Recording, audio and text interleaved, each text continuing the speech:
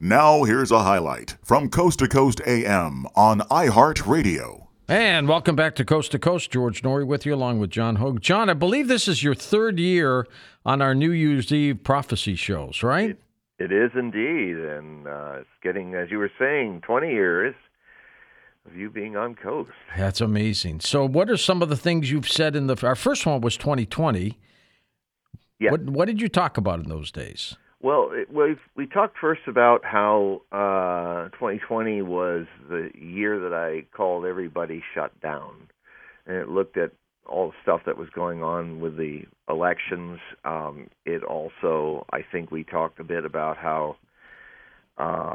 it would, that a lot of things that I was warning at the end of 2020 if sort of happened, with Biden astrologically showing himself to have been a worse choice than Trump.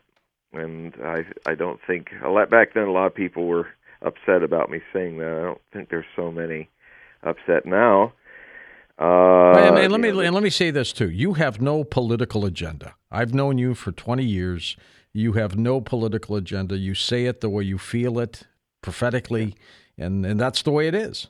That's the way it is, and it's the way I look at the future is as if I'm looking about 300 years into the future back to this place of the past, where politics is no longer run by ego, because 300 years from now, they're looking back and saying, how do we survive the 2020s? Exactly. And the answer to that actually is that only when things get this hyped up do people pull out of their old habits and transform. The thing that we're seeing it right now in something that's incredibly dangerous in 2021, and that is the potential of 3 Cuban Missile Crisis events. 2 that most people know about, the one that's imminently almost happening with Ukraine. I would say, from just looking at things without an agenda, that it always amazes me how, like the referee throwing the yellow flag, the mainstream media, who are in the pocket of the military-industrial complex, will never show you the footage of Ukraine advancing on the Donbass separatist line, half their army, and firing hundreds of U.S.-made rockets indiscriminately into Donetsk and Lugansk. I've seen the footage, killing people, civilians. That you'll be told that the Russians are 179,000 Russians are on the border, and you'll see satellite. I think I even reported that. Yeah, but you know what? It was only 10,000. And they just left, and people were saying, "Oh, this is a Putin doing some gesture for the talks that are coming next week." No, that's if you understand the situation, not with all that agenda before your blind eyes. It's something they regularly do on their border, and anyone who's in the military understands that, especially in the Russian winters and stuff, that you do exercises on your frontiers. You don't keep troops there. The tanks, the equipment, the troops will wear down and lose morale. So it's a constant flow from the main bases, which, by the way, are 200 kilometers from the border. The other thing you won't hear is that Ukraine signed to the Minsk agreements to peacefully talk directly with the leaders of the breakaway republics to sort out what is a Ukrainian problem. The Russians have done something very dramatic in the last month. They have done something that actually happened. This is kind of a karmic echo, because this Ukrainian thing is our first of the 3 potential things that are coming.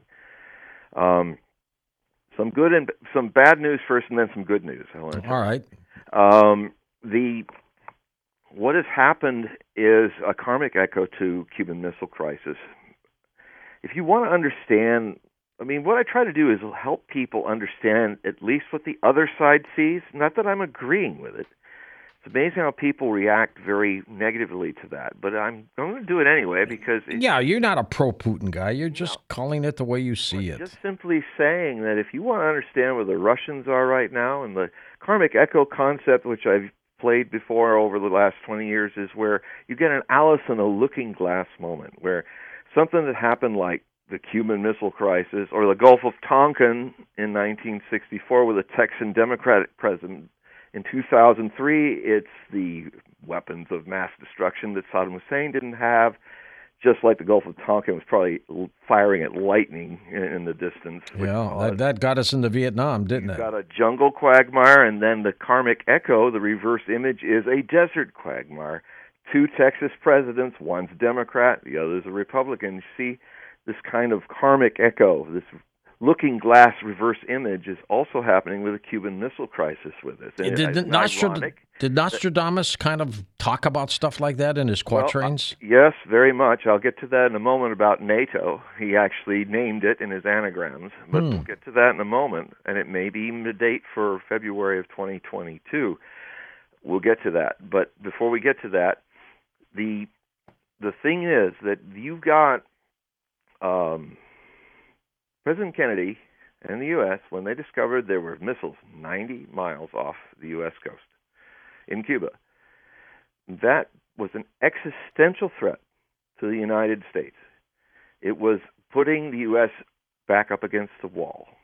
5 minutes, 20 million people could be killed by missiles. So Khrushchev could say, like we're saying about Ukraine right now, that, oh, well, it's sovereign freedom. If the Cubans want to put our missiles there, if we want to be there. And Kennedy just swept that aside and said, look, if you don't pull the missiles out, we'll destroy them and take Cuba back. You are threatening our existence.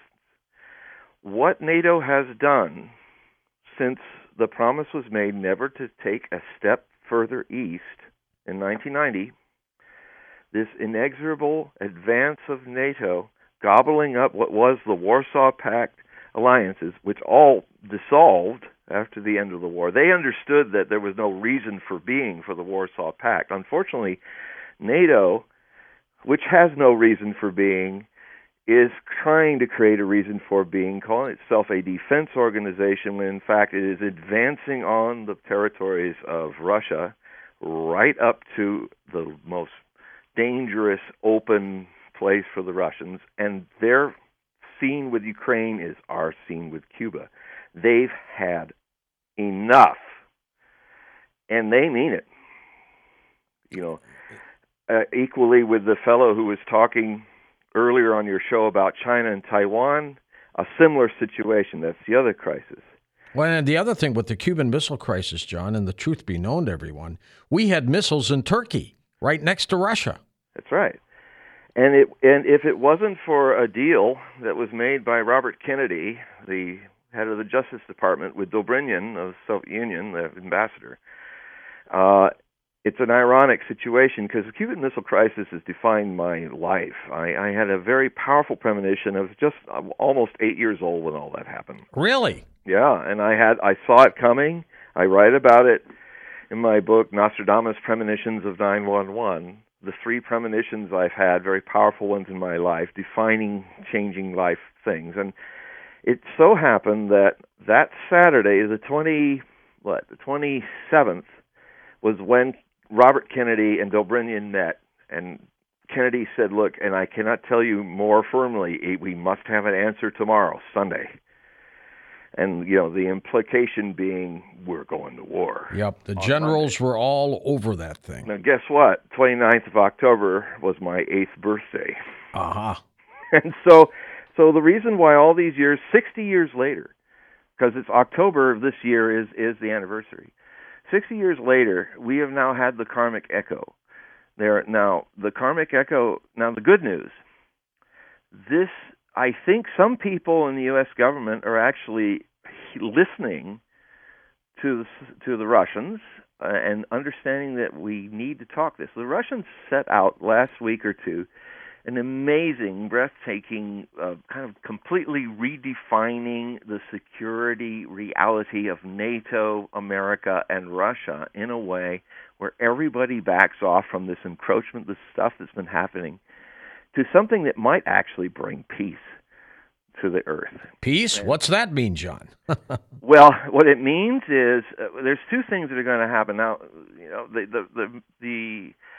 of course, there are a lot of forces, the military-industrial complex being one of them, that, they're kind of represented by the cowboy diplomacy of Victoria Nuland, who is the architect of a lot of things that went south in 2014 in Ukraine that has started this mess.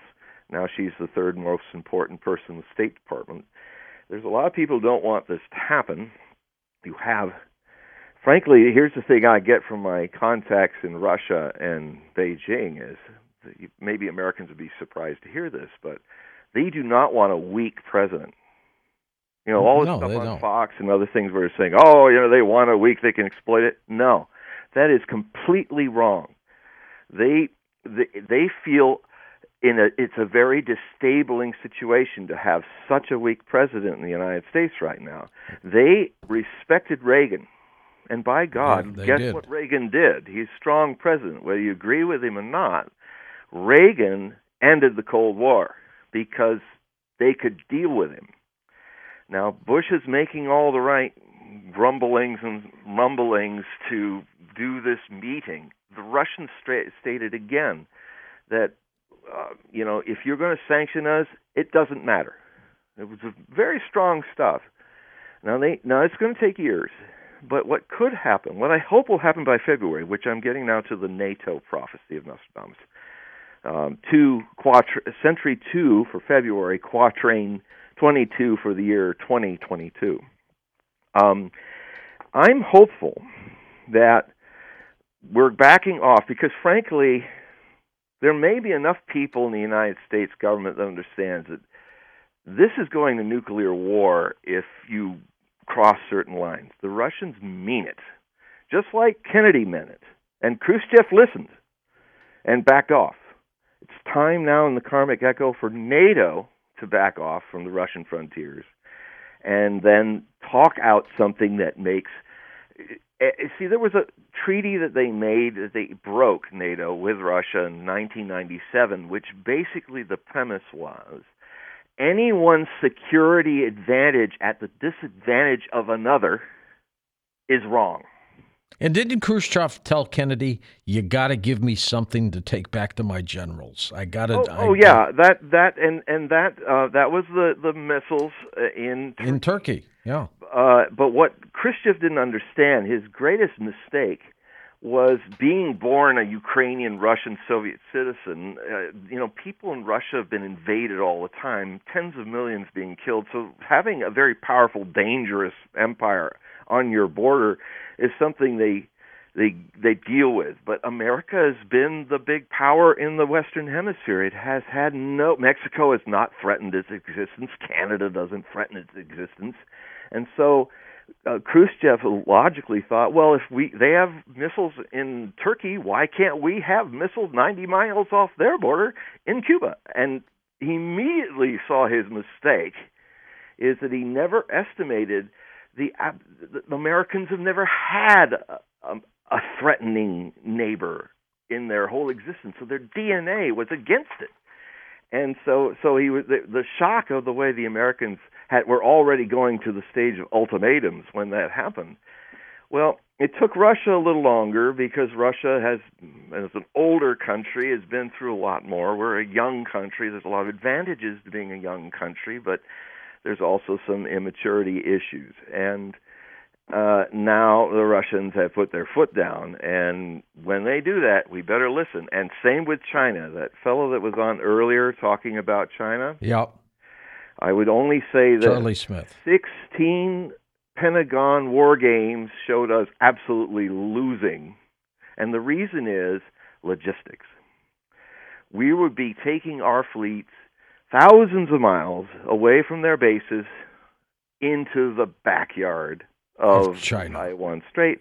And frankly, the argument is that Xi has in Beijing is the same argument that Abraham Lincoln was threatening Victoria of England and the British Empire with their support of the Confederate States. These states are in the Union. We're going to go to war to bring them back, and Taiwan is part of the Union of China, and in 1979 we signed to that, the United States. So the other thing that's happening, it's so unfortunate to see our nation doing, is how we've become a dishonest broker. We bugged out of treaties, JCPOA, the ABM, the INF treaty, we all bugged out of that, starting this whole new arms race, just unilaterally, just left. That makes us not an honest broker. And that's also very destabilizing in the world. So rather than what Sean Hannity, who I used to debate with in Fox, what Sean Hannity's saying and stuff like that is bunk. The Chinese and the Russians do not like us being weak and having weak leaders. They don't know how, there's no way then to talk to them, and that makes they want to deal with one strong person, don't they, John? Strong American president. Listen to more Coast to Coast AM every weeknight at 1 a.m. Eastern, and go to coasttocoastam.com for more.